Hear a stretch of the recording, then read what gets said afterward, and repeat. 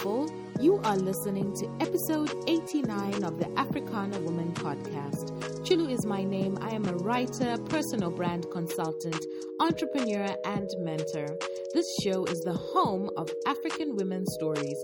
We share ideas, triumphs, challenges, and lessons from our perspective as women. Our library is a step to cementing our place in history. Her story, your story is powerful. Thank you so much for tuning in. Welcome to all the new listeners and welcome back, family. Click the subscribe button to make sure you're always the first to know when a new episode drops. Shout out to Patra Gichobi. She sent this message, so sweet. Hi, I am Patra from Kenya. I just want to appreciate your work, especially on the podcast. You have taught and reminded me so much.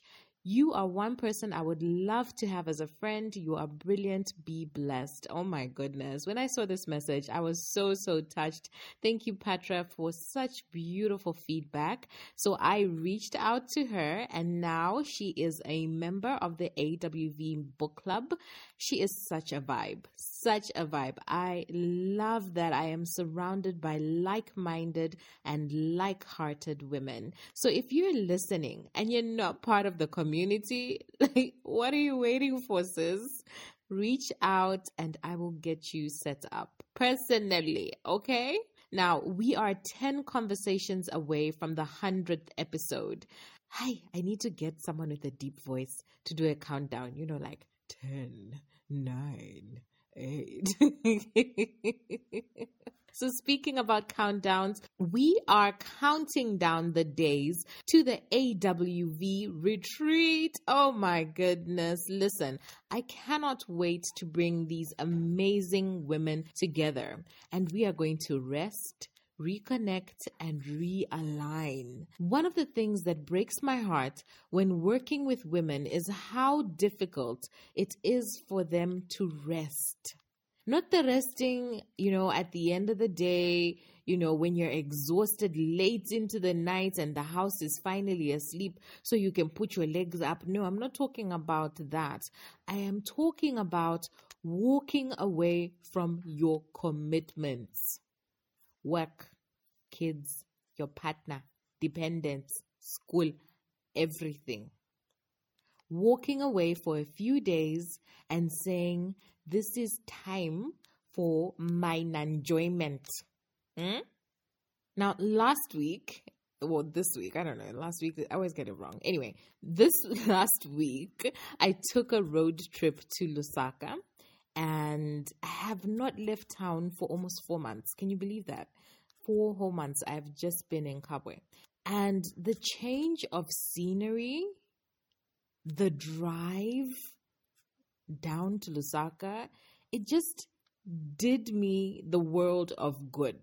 By the time I got back home, I had restructured my business and gotten clarity around some things I have been wrestling with for some time. So a change of environment gives you a different perspective. Okay? If you would like to join us for the retreat, hey, we have a couple slots available and you can find the link in the show notes to sign up. Now, our conversation today is really special. I actually recorded it when I went to Lusaka, hey? And as you will hear, we had recorded an interview about a year ago and then I lost it. Oh my gosh, so embarrassing to say. So I'm so grateful that we were able to do the recording again. And this is actually the first episode that I have done in person. So exciting. Here is a little information about our guest. Mondezama has always been a hustler. When she was in secondary school, she would purchase sweets and sell them to her peers.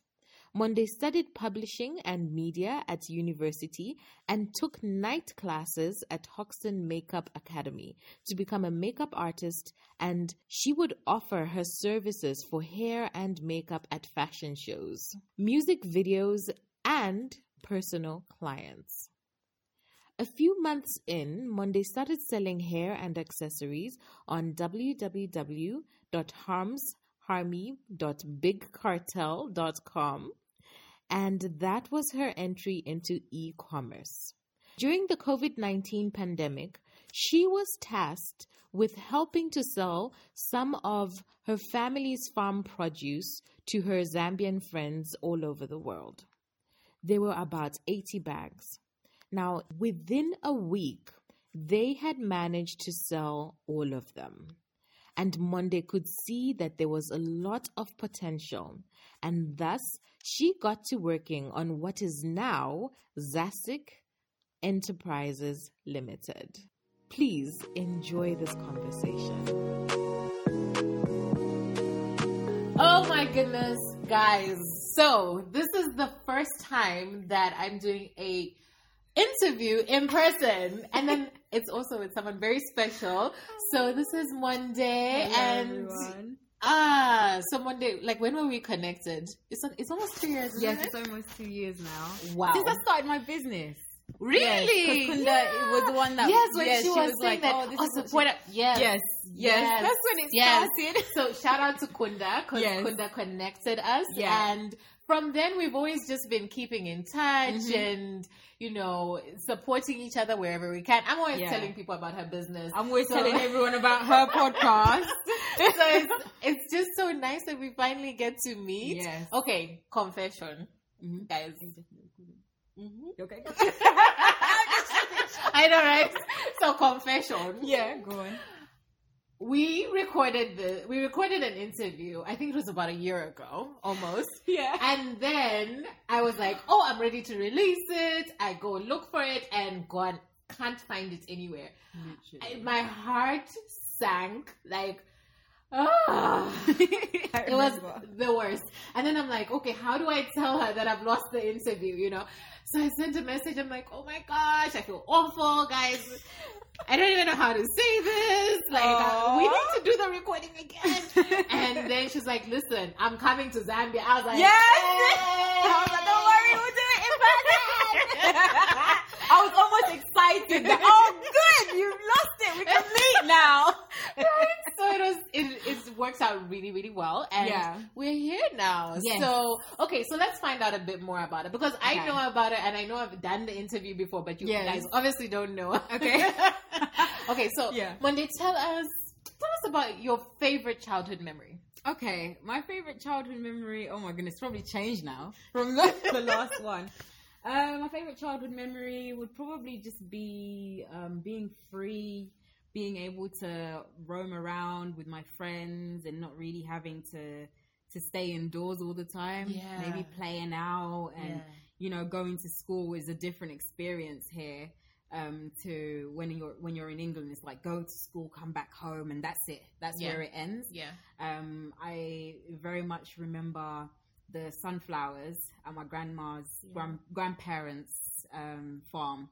I remember that so vividly because we would go there on the weekends, and you know, it was just something that stuck with me. I don't know what they use the sunflowers for, but I just remember. Do you know what I always wonder? Because I always, like when you're driving, I see a lot of places, a lot of houses with sunflowers. Yes. And I'm like, so do they press them to get the oil? Like, what are they doing with it? I need to look into that because or they just like the seeds. Maybe they like to eat the seeds. Maybe. I honestly don't get it. I was gonna say I've never had sunflower seeds before, but I have in like, you know, those granola things. Yeah. But yeah, I don't know. And I just remember how calming and free it was just to be a child. I think these days everything is just so much, you know, kids are in their own virtual worlds, and you know it's so either virtual or very regimented. Yes. So it's like the parent is like that helicopter parent. It's like, okay, you're going for piano lessons, and then you're going for soccer, and then you're going for, you know what I mean? Yeah. So it's one of the two. Yeah, I almost feel like I had quite a bit of freedom. You know, even though my grandparents were like, oh no, you know, you shouldn't do this, shouldn't do that, but like realistically speaking, at least I had like the outlet to be able to go outside, which is a luxury that not many people can afford now. Yeah. So yeah, that's like one thing that I really remember. Yeah. Well, you have to give a bit of context. Yes. So you grew up in Zambia first, and then you went to England. Yes. Yeah. So just tell us a little bit about that. So I came. I'm not in England. I'm in Zambia. So I left Zambia when I was 7 to meet with my mom, and I schooled in here right up till grade 3, grade 4, and then when I got to England, I had to start grade 4, and yeah, it was an interesting transition because I was now a minority. I was now having to explain my blackness, and I was having to, show people that I can do the things that they can. And the biggest thing was like trying to, it was always explaining myself, always saying, oh no, but in my country we do this, in my country we do that. And sometimes it kind of gets tedious because it's like, oh my goodness, like I have to always be a different person, even down to my accent. So like before, obviously I had a Zambian accent, and I still tell people now, like, I still have a Zambian accent because in my head I still have that thing. Yeah. But like they're having to adapt. It is a lot for a child to go through, and I feel like one of my goals in life is to hopefully keep my children in one place or homeschool them so that they don't have to feel to define themselves in a different way just to fit into a certain environment, because I feel like that's some kind of trauma. Because now what you find is that I would speak to, like, I went to South Africa a few weeks ago and I didn't want to talk, and when I did talk I tried to put their accent on because I was like, I don't want to be different. I don't want to be code different. Switching. I don't want to be different. And it's the same. Like if I speak to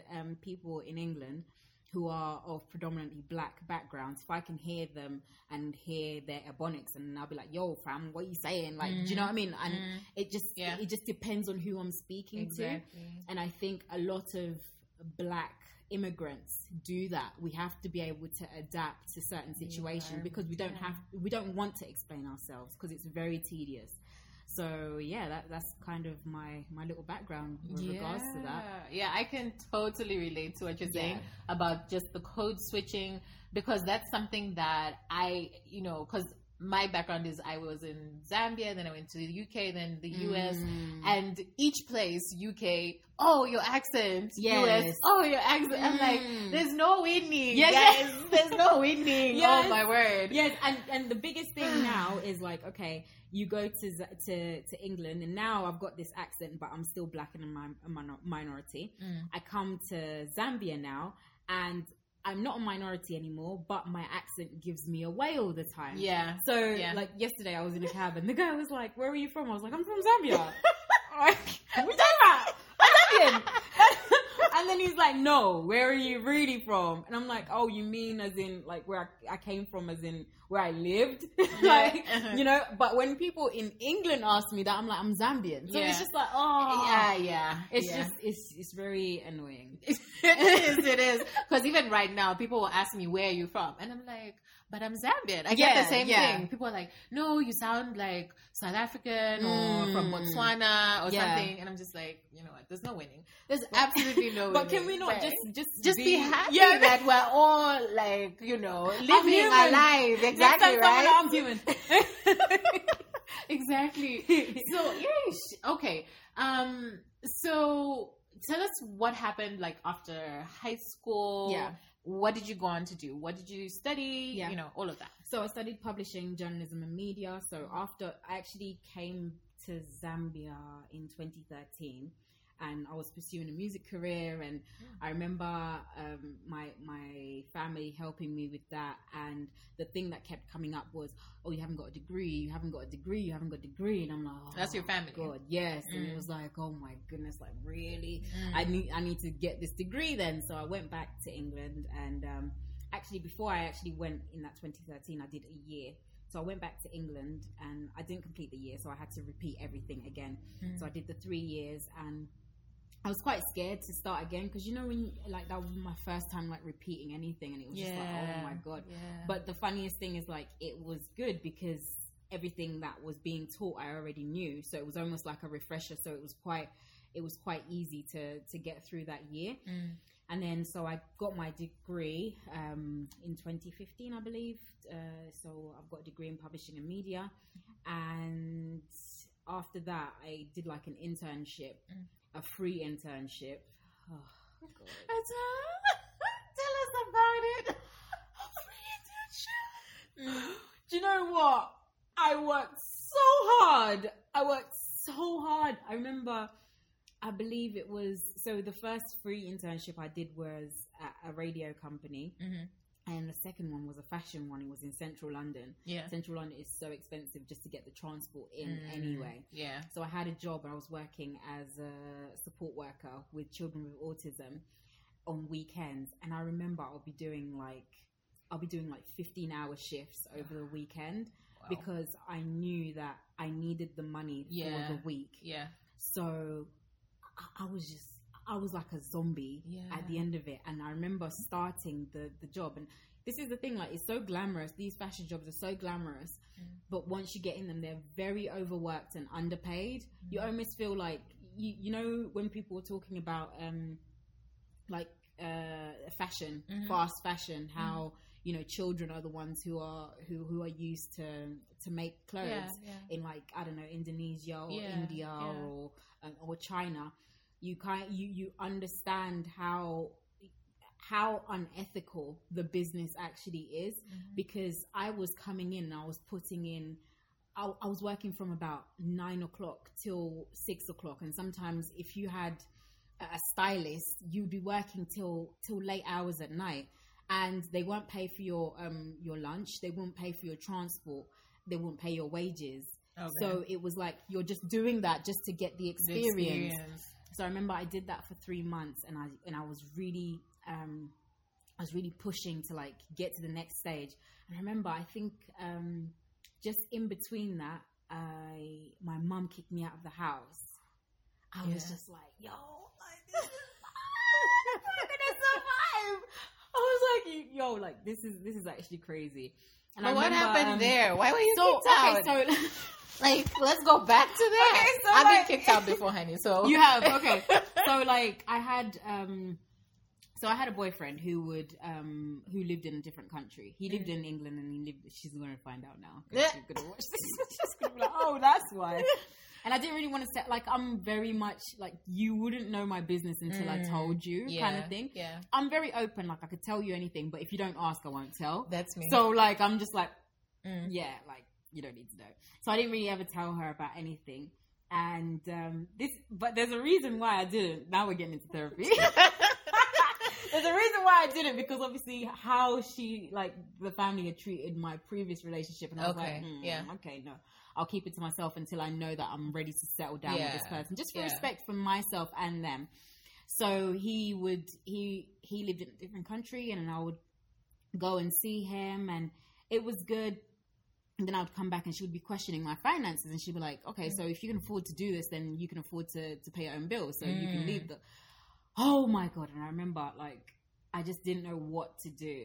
And I was so angry at the time, because I couldn't believe that she couldn't understand where I was coming from. And I didn't want to tell her. I didn't want to confide in her with what exactly was going on. It was like I was seeing someone who was in a different country, and he was paying for everything. And it was difficult to, like, how do I even explain that to her? You know, she'll just be thinking, what? Like, at your age? And it's just like, oh, whatever. So I remember leaving, and I stayed with my cousin for about 2 weeks, and I stayed with my sister. And then that was when I was proactively, like, looking for a job. And I had never worked so hard before looking for a job. You know, when you're desperate? Yeah. Like, you will make sure that CV is seen by everyone. I was posting, I was going into recruitment agencies. I was asking them, are you recruit? Anything. I wanted to get anything. But the biggest thing was, like, I wanted to get, like, a corporate job, because I wanted to get my foot in the corporate ladder. Yeah. So eventually I did actually get a job. I think the salary was quite low. I think it was about, by Zambians. No, we don't compare. No.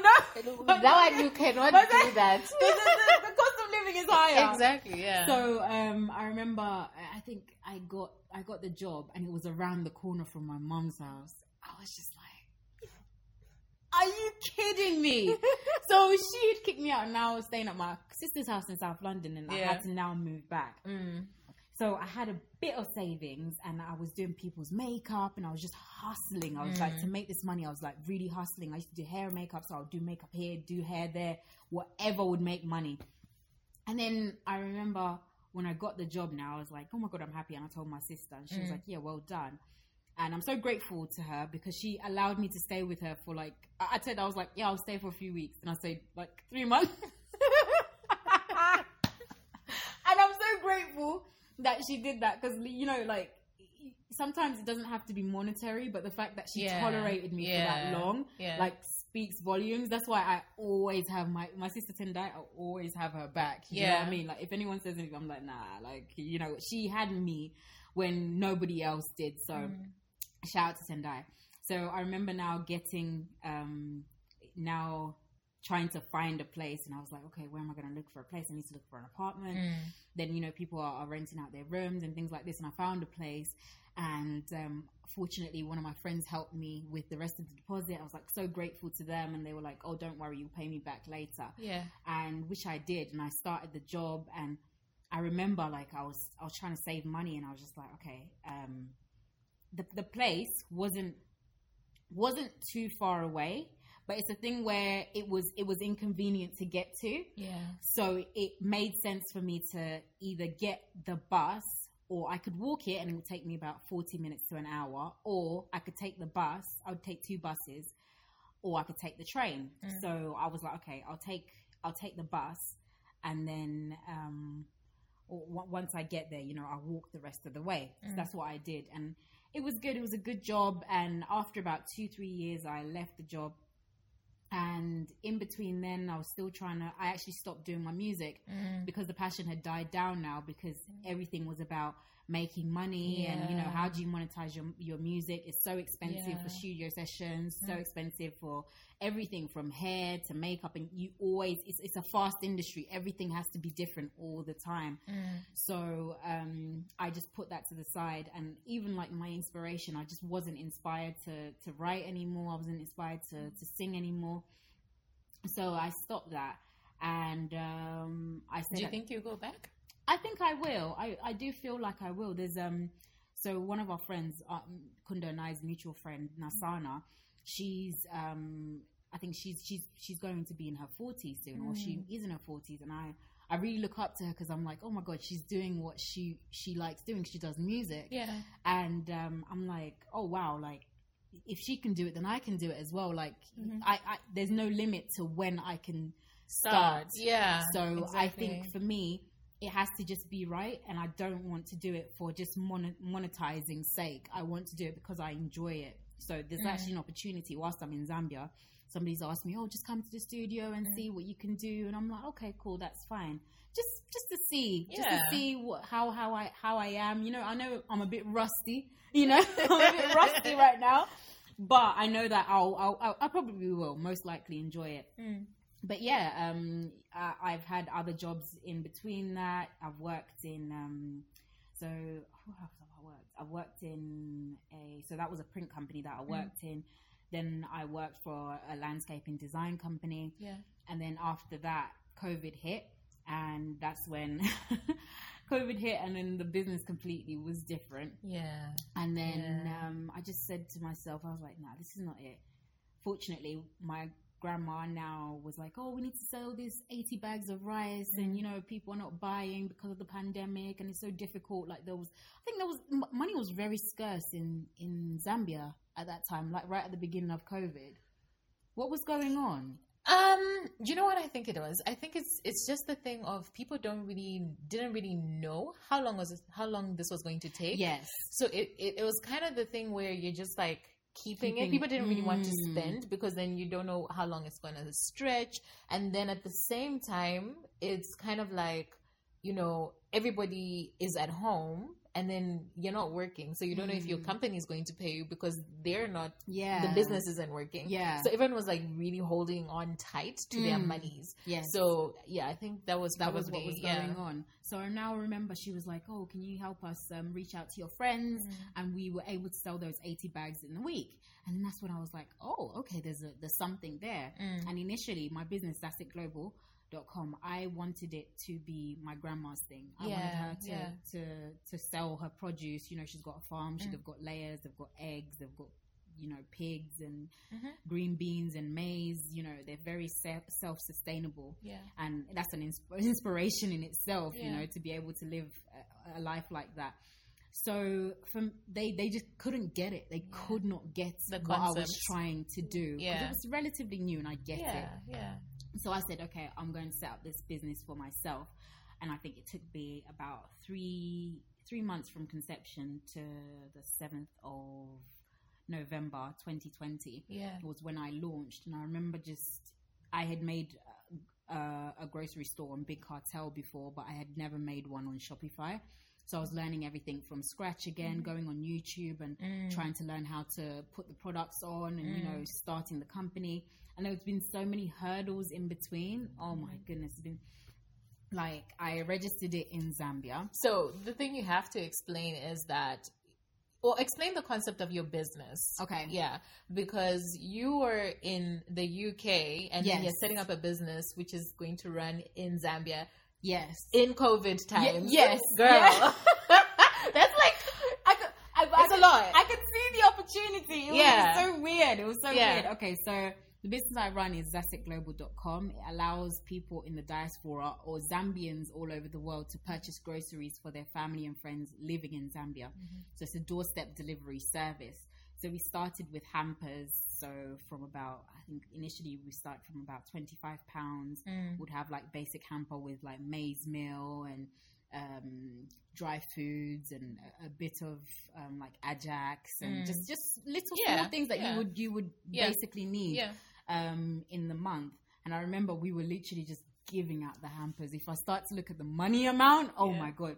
Like the basic hamper was about the 25, we had 25 kg bag of maize meal, you had 10 kg rice, and I was just like, This is not making any sense. But once I kind of got the margins and said, okay, let's sort things out properly, then I was able to see how we're able to scale it up, which is why I'm in Zambia right now. I'm trying to look at the opportunities on how we can expand. And that's kind of. But it was like 2020, girl. So this is 2 years. How has it gone? So you've been working remotely for 2 years.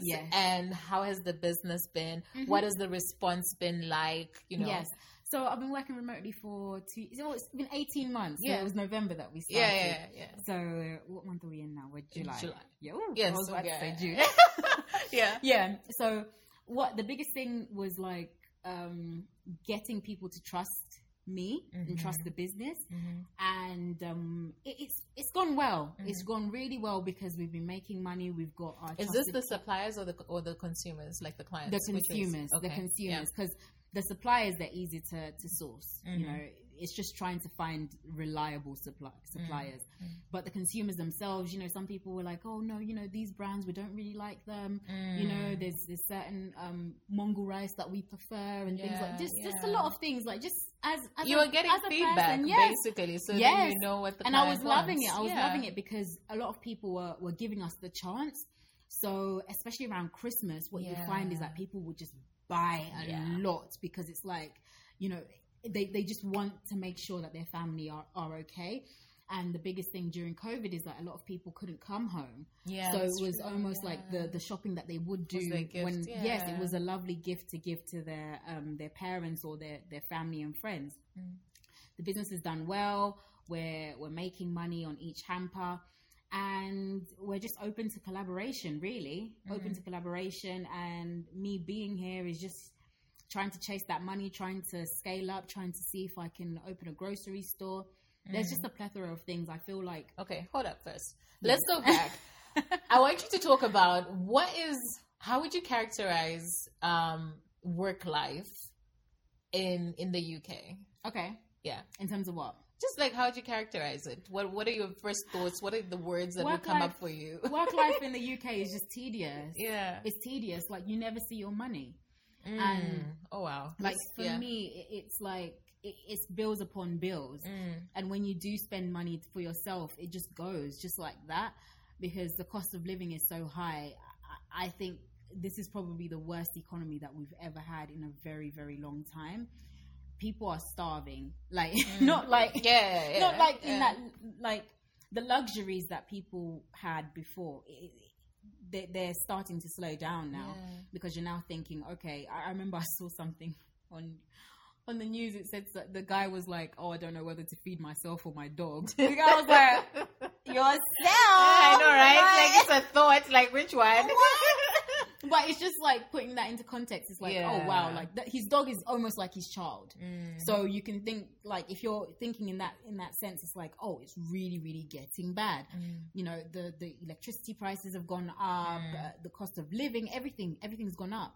So when you think about work life in England, it's terrible, because even, you know, one thing I like about Zambia is my family is here. Even though I've got family in England, it's very difficult for us to have conversations. You know, here, even though people are in your business, it's I love it. Your business. Even though people are in your business, it's nice to know that somebody's got your back. Yeah. I mean, there's pros and cons to everything, and I know things like mental health are a big issue here. Like, you know, if you said to somebody here that you're depressed, you know, they'll just be like, oh, no, we don't believe in that. But I believe that here in Zambia, people are already in your business and like, oh, what are you doing here? Why are you doing that? No, get up and do something. You know, that's them encouraging you to get out of a depressed mindset. So I feel like all of that helps. The sun helps so much. The food that we consume here is so much better than any other genetically modified foods. That's what I was going to say. Like, it's organic. Yes. And like your grandma's place where they are producing the food. You know what's going in. This is where it's come from.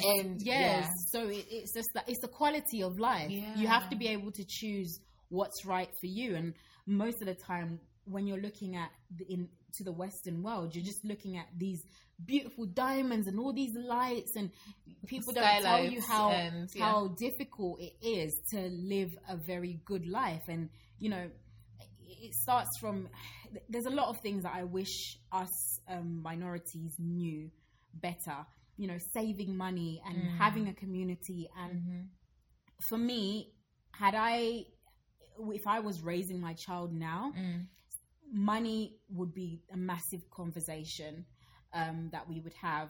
And, you know, managing your life, work-life balance, and, you know, getting out into the world, saving your money and staying at home until you're able to, like, what you can invest in, what can you, staying at home until you're able to move on. But we got this thing of telling our kids, like, you need to move out by 18. Like, yes, and that's, that's what I mean? A westernized mindset, because for me, and I've always said to guys, especially, I always say to guys, I can't stay with a guy until I'm married. And that's like something that's probably embedded in me from me being brought up in Zambia for so long, not for so long, but for those 7 years. So when someone's now telling me that, you know, we should be dating and we should live together and things like this, and I'm just like, huh? Does it make sense? Like that? No, that doesn't make any sense. I don't know if you're able to provide for me. Exactly. I don't know. I am not sustainable on my own right now. So how are we going to do this together? And I know that sometimes I'm probably overthinking this as well, because there's actually benefits to being married and being with someone, because you're able to cut costs and you're able to work together. So it just depends on which quality of life you want to live. Yeah. So you mentioned something about community, right? And I always, you know, we always see, let's say, you know, Indian communities, Nigerian communities. Do you think it's as galvanized for Zambia? For Zambia, in England? So at the moment, I feel like for Zambia, what's happened now, people are trying to get together. Now people are seeing the power of community. But then what was missing before? I'm like, why was this not obvious before? Like, I don't know how is, like, make it make sense. Like, why has it taken so long? So some people say to me, like, when I talk about, oh yeah, I'm Zambian, some Zambians, like the how do I even prehistoric first generation settlers. Yeah, that's the politically correct term. So okay, post independence. Yeah. First generation settlers. That's the term. They had to come from England, start afresh. Like literally, it was just them and the world. And I think for them, it was just so brutal that it was a dog eat dog world. Chop or get chopped, eat or get eaten. So it was that thing of you can't trust anyone. You know, and people were desperate. I know that there's been cases where, you know, someone will trust somebody with money or they'll do stuff and, you know, that person didn't do what they said they would. And for me, I don't even take anything personally anymore. Like coming slightly out of that now and trying to understand how people take things. Because I think people make decisions based on their current circumstances, their current mindset. And it's never personal. It is never personal. Like if somebody needs money, it's because of them. If they're taking from you, yes, it feels personal, but it really isn't. It's not about, it's got nothing to do with you. It could be anybody here. If there was a pickpocketer here and they pickpocketed me, for example, they don't know me from anywhere, so I can't take that personally. It's all to do with them. And I think what the new generation of settlers are doing now is they understand that, okay, our parents haven't really established anything by being independent. So I believe that we should collaborate and we should come together in order for us to move forward. So now you've got things like the Zambian Network that I was telling you about, Sean runs. And that's been helpful with starting my business because I was able to go on there, find out who does what, how we can collaborate, how I can move my business forward. And just in general, you know, so we can see the power of collaboration, even with this current government. The diaspora put so much money behind that campaign, and you can now see that, okay, so we are capable of coming together and building infrastructures and building certain things that are able to move the next generation on. Because one thing that we don't want to happen is now our children struggling to look after us. Like, why isn't it that we haven't set that foundation in order for them to be sustainable and in order for ourselves to be sustainable? Because I really don't feel it's nice to expect your child to look after you when you've had all of this time. It's almost as if your child is your insurance policy, which I see a lot of in African households. It's like, oh, you have to look after this person. But like, as I'm making money, how am I now putting 60% of that towards my external family members? And I can't even pour that into my own self. I can't pour that into my savings. So when a pandemic happens or something causes me to lose my job, I'm stuck and I'm back to square one. And, you know, you go back to your family and they'll degrade you because it's like, well, why didn't you save the money? Well, so it was difficult for me to do so. So I think the new generation can see the power of collaboration, can see the power of discussing certain things, mental health, talking about money management, talking about community, and just coming together. No, that's great. So this lady, she landed in Zambia and she landed in Hungry Lion. Yes.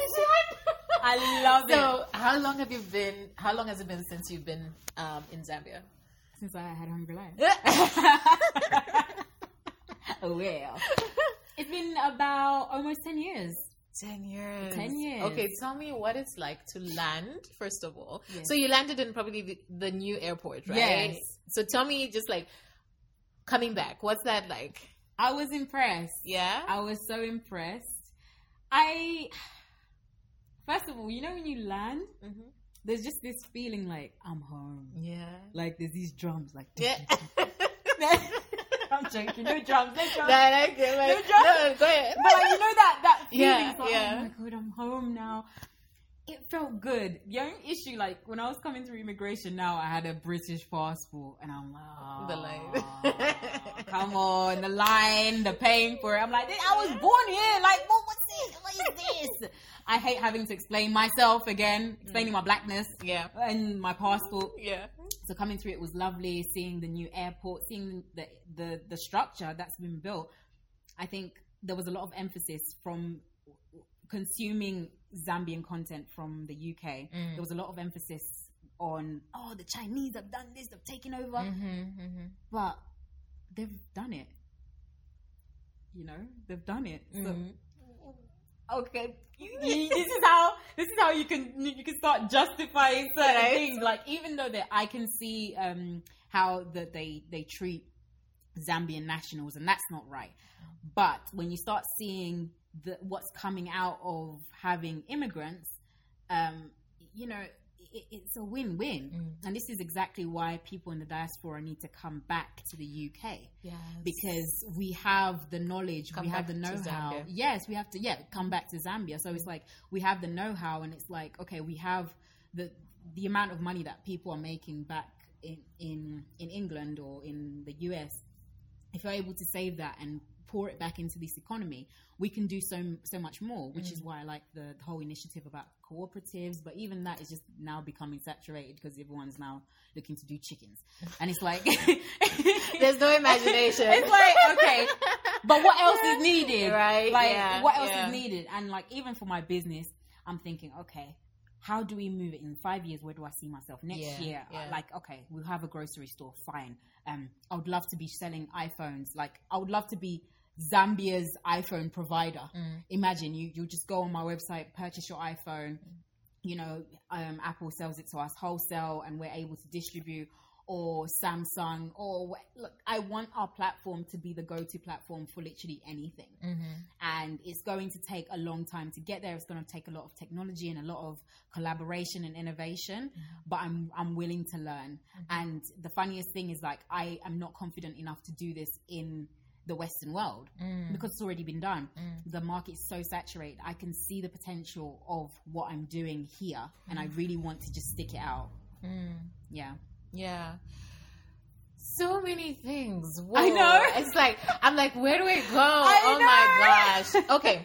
So when you arrived, it's like, you know, you've been doing a lot of networking. Yes. And what is it that you're seeing?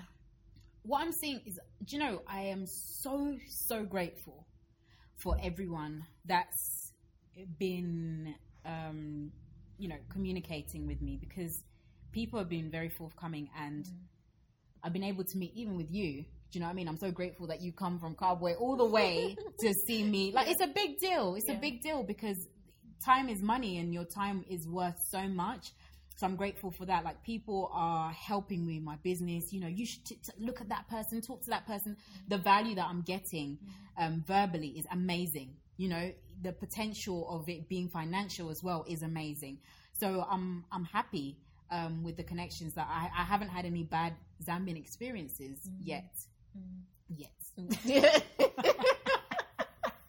No. We'll say that it'll be positive. No, it will be positive, because I feel like at the moment people are waking up and seeing that, okay, the youth have so much power. I don't even know if I can call myself a youth anymore. Like, I think I'm getting old. Like, where does youth end? I always wonder about that, because I'm like, I think I've passed it, but I don't know. Like, maybe I am, maybe I'm not. Like, but people keep saying, you are a youth. No, but listen, talk us through this, because I think that a lot of people, when they're thinking about coming back to Zambia, the narrative is that it's so hard, you're overqualified, you know, there's no what's the word that I'm looking for? There's no opportunities. There's, like it would just be like it would just be a struggle. Yeah. When you think about the electricity, internet, everything is like, Lord Jesus, why put myself through that? You have to be able to create your own opportunities. And there was this guy, I think his name's CJ. He owns Urban Lusaka. So when I went to the Musa Otunya pitch that Mara from Jacaranda Hub invited me to, I was listening to the speech that he was saying, and he was like, he came from America, I think New York, and he came here and he could see the opportunities for like some of the businesses that he set up. And then, everyone's always like, oh, well done for doing this for Zambians. And then he's like, but why are you Zambians not doing it? So for him, it's almost like, I think... Where is he from? He's from the States? Yeah, he's from America. Oh, white man. Okay. And he basically was just like, I'm so grateful for this country, because there's so much potential. And I think another person was saying how, any problem that you see in Zambia is a potential business idea. Exactly. So, if you're coming here with the mindset of, oh, Zambia hasn't got this, Zambia hasn't got that, if you're able to solve that problem, because there are people who see the value of that. And if people are able to benefit from that, you're able to monetize it. So I feel like as soon as you come here, your eyes are just open. Like I've extended my stay, and I've already told you I might extend it. I might not go back because of this potential that I'm seeing. I'm like, we could do this. We could do that. We could do this. We could do that. I can't solve all of our problems. However, I can identify what I'm capable of solving and looking at how to monetize it. And I always say it's so imperative and it's so important for us to make money and not to look at it as a charity. Because sometimes people look at, in Zambia, let's just send money and donate. No, that doesn't work. It doesn't work to build our economy. We need to be able to provide jobs. We need to be able to empower people to come together and collaborate and make more money. That's how people are happy. Like, it doesn't buy happiness, but it really helps. It helps. So at the end of the day, that's what we need to be doing. Yeah. Okay, so another topic that I love to talk about is networking. And I feel like you are a master networker. Am I? How do you? Oh my goodness. You are the networking queen. Like, next in the dictionary, there's a picture of you next to networking. It's her. No, but thank you. I'm trying. No, I think you're amazing. I'm trying. I would love for you to give some pointers. This is my pet peeve. Yeah. This is my pet peeve. Okay. We'll go for like an event. There's like a networking event, I don't know, whoever sponsors like some event. And then you land there and then people will enter. They'll look through the room, look for the person they know, and then go straight to that person and stick to that person the whole night. And I'm like, no. And then if somebody latches onto me, for lack of a better word, I'm like, okay, I'm gonna start talking to somebody. They're like, oh, I'm coming. I'm like, no, that's not the point. That's my pet peeve. Just talk to us about that. So when I landed, landed on a Thursday, and I'm part of a village bank within Ndola. It's called Pikla. And when I went to the village bank, I remember I had not known anyone. I only knew my cousin, and everyone was sitting down. They could see that I wasn't from here and stuff. And, I was like, okay, I'll eat my food. Let's get it rolling. Yeah. And then I was just like, hi, everyone. My name is Monday, and this is what I do. And I'd like to collaborate. And I wanted to know what you guys do, see if we can potentially work together. And I did that to every single person that I came across. And I was just like, okay, this is your number. This is your number. I took your number. I've actually got... I've got a spreadsheet of a register. Yeah. So I put these details down, or ask people to put their details in there, the industry, the company that they work for, their interests. And sometimes you might not be able to use that information there or work with that person there and then. Yeah. But later on down the line, you're like, oh, there was that person that I met, you know. You remember you do that? I do it all the time. There might be that person that can help me. That's what it is. I think if you're in a room full of people and you don't know anyone, you just have to think about your time as currency. Time is money.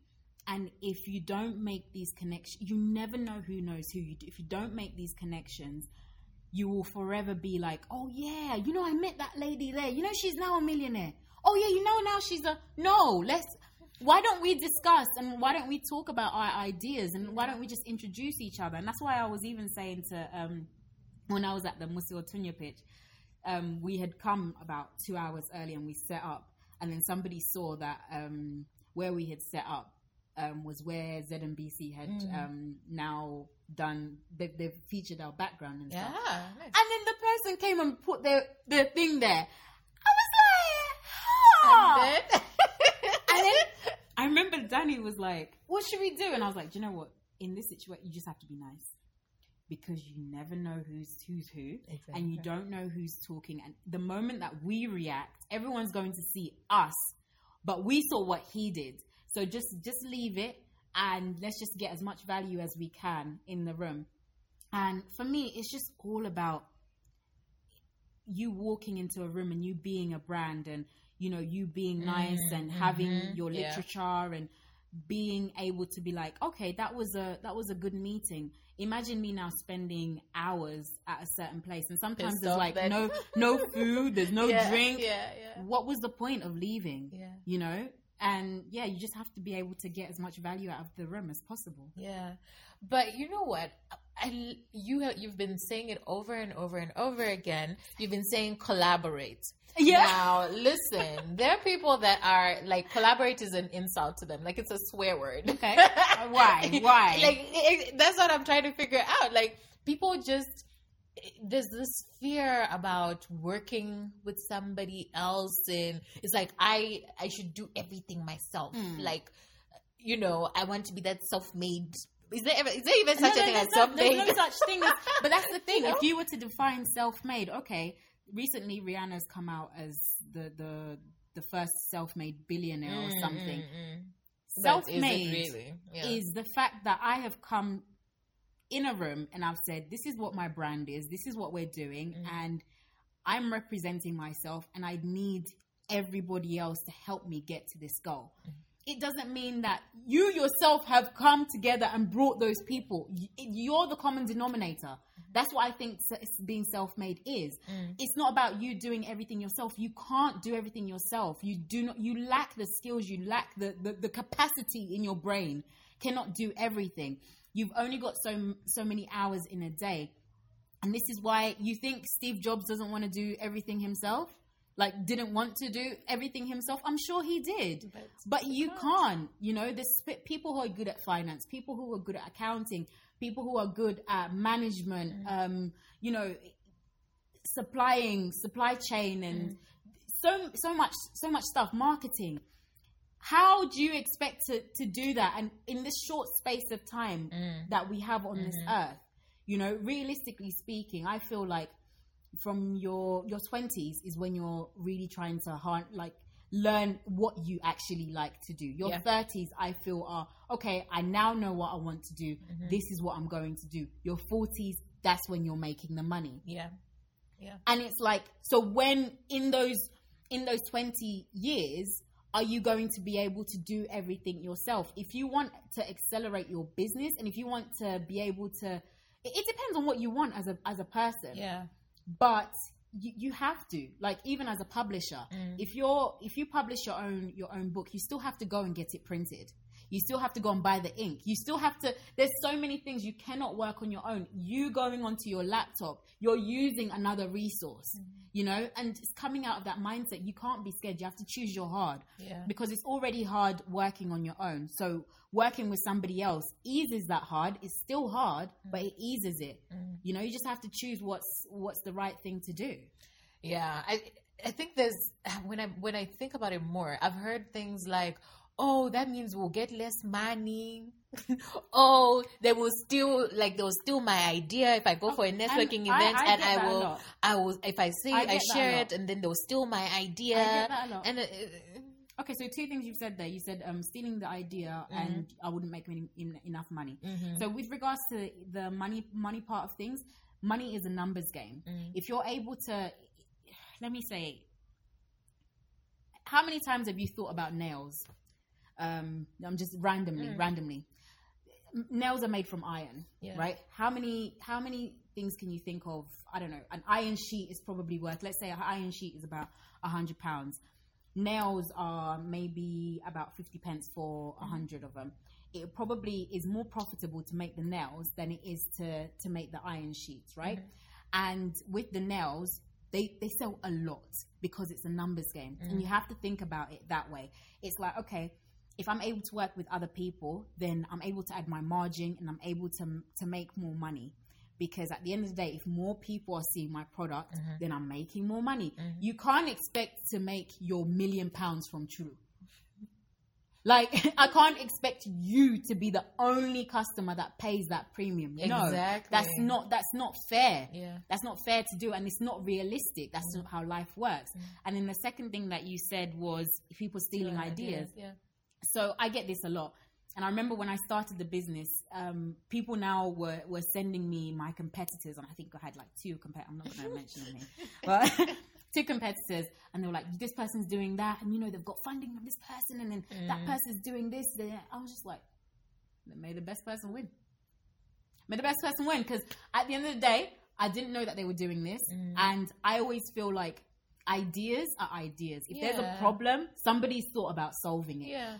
So don't think that you're the only person who's ever thought of it. And I said this to somebody yesterday, was like, if with my idea, I always feel like God has placed it on my heart to do.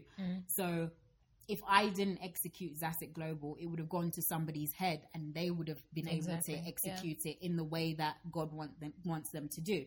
So for me, I'm remaining resilient in the fact that I have goals and I have aspirations, and nobody has what I have. They don't have my charisma. They don't have my drive. They don't have my personality.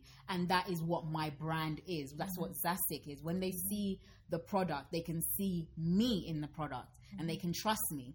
So if they want to, it's like bread. Like there's 50 different types of breads. Like, are you telling me that your people are going to stop making bread? Yeah. Because ShopRite has their own brand? No, like people continuously, competition is amazing because it keeps you on your toes. Yeah. So I'm never really shocked about, somebody's done this. I'm like, well done. This is what I did. I don't even mind meeting with my competitor and being like, how are you doing this? Yeah, man, we're doing what could go wrong? Right. Why are we so bent up on being so greedy? Like it doesn't benefit anyone. So for me, I think competition is good. If somebody wants to steal the idea, let them do so. But I feel like if something's not original, if somebody steals an idea, they won't have that passion that you have. Yeah. And they won't do it the way you do. No, they won't. Because as much as you can see something from the outside, they don't know the ins and outs of how you're doing it. They don't. So it'd probably fail anyway. And everyone's at a different stage within like their business journeys. So like, let's say for me, I've told you like I've sold hair before, I've sold lashes. So I've got that experience. If somebody's starting afresh and like, I can do that, and they have no experience, no, you're 10 levels behind me because I have this experience and this is what I'm doing. You're going to try and do this thing and trying to compete with me, but it's going to be so difficult for you. And then that's where people fall off. And it's like, okay, just find the thing that you're passionate about. If you're competitive with somebody else, fine, but just do it. Yeah. You know what? I don't. Gosh. Okay. I think we're almost coming to time. Oh my! But it's just like so good. Yes, we are. Okay, okay. We're on track. Okay. Good. So. So good I love this conversation. I feel like it was been better. It wasn't. So I think it was a good thing that the original got lost, guys. But I think there's so much that you've said. Yes. So I don't want to go with the cheesy, where do you see yourself in, 5 years? That's what people always end with, and it's like, really? Yeah. Really? Let's see, what can we go with? Okay. Right now, who are the types of people, the types of collaborations that you're hoping for, and, where are you seeing, like, opportunities for the business? So at the moment, I would like to work with people within different towns in Zambia, because I have plans on in the future to franchise the model all around Zambia. I'd like to work with people who want to invest, people who want to market, who want to grow the brand and see the vision. I definitely feel like it's not just going to be groceries on the platform, and if you can't, but it's increased now. Yes. I saw there was like flowers, we've got fresh flowers, we've got gifts, and the potential is there, and we can work with anyone from packaging to, you know, somebody with a market store, you know, in Soweto. I was in Soweto last weekend. Was it last 2 weeks ago? We went at 5 a.m. Wow. I have never had so much respect for people. From the outside looking in, you know, you see how dirty it is, but if you see the value, that's a whole economy in there. A whole economy. It's like intense. The inside amount there. of money that's in there. Yeah, it's a lot. There is a lot. And from that day, like I have so much respect for them.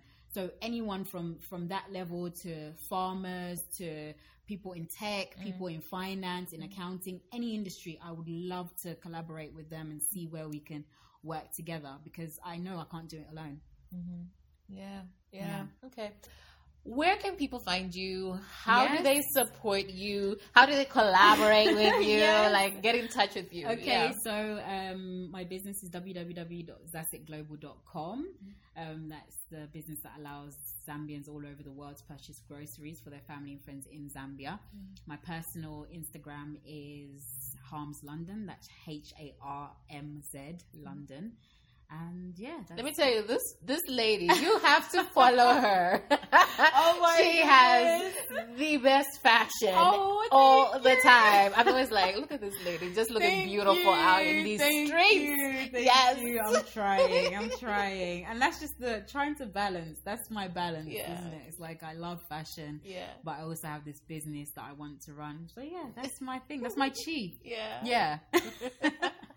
You know what? It has been so amazing to actually do this in person. I feel like you've so many good things that you shared, and I'm just so grateful that you. First of all, you said that you could do the interview again. I know. Oh my god! This is so embarrassing. I was happy. I was happy that we were doing it again. That way, I got to meet you, and we got to do this again. And you know. What did I say to you? I said, like, let go and let God. It's okay. It's fine. If it's gone, it's gone. It's out in the universe. We've got this now. Yes. This is beautiful. Yes. So thank you. No, it's okay. Thank you for having me. Don't you love Monday? Again, shout out to Kunda for the connect. Now, I want to point out something very important. Monday is a magnet to great opportunities. Like, people literally want to help her all the time. They connect her with people that can enhance her business. People invite her into influential rooms. She literally attracts a soft life. It is not because she is special. It is because she is a self-starter and she has a track record of actually working. I'm going to say it straight, guys. There is nothing more irritating than trying to give advice to someone who is doing nothing.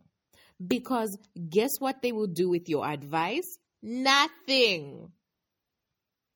It's better to help someone who is actually in motion, who is trying, who is making things work with the little resources they have, who is not making excuses about their limitations. Stop asking people to be your mentors when you are currently doing nothing. Stop it. It's not that they don't want to help you. It's that you don't want to help yourself first.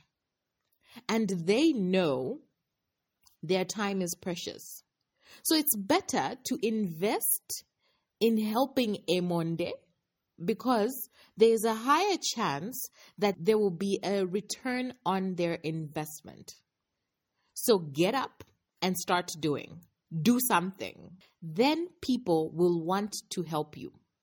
I'm sorry, today I'm not sugarcoating nothing. It is what it is, okay? So at Africana Woman, we give our guests their roses right now. Please find Monday on Instagram at Harms London.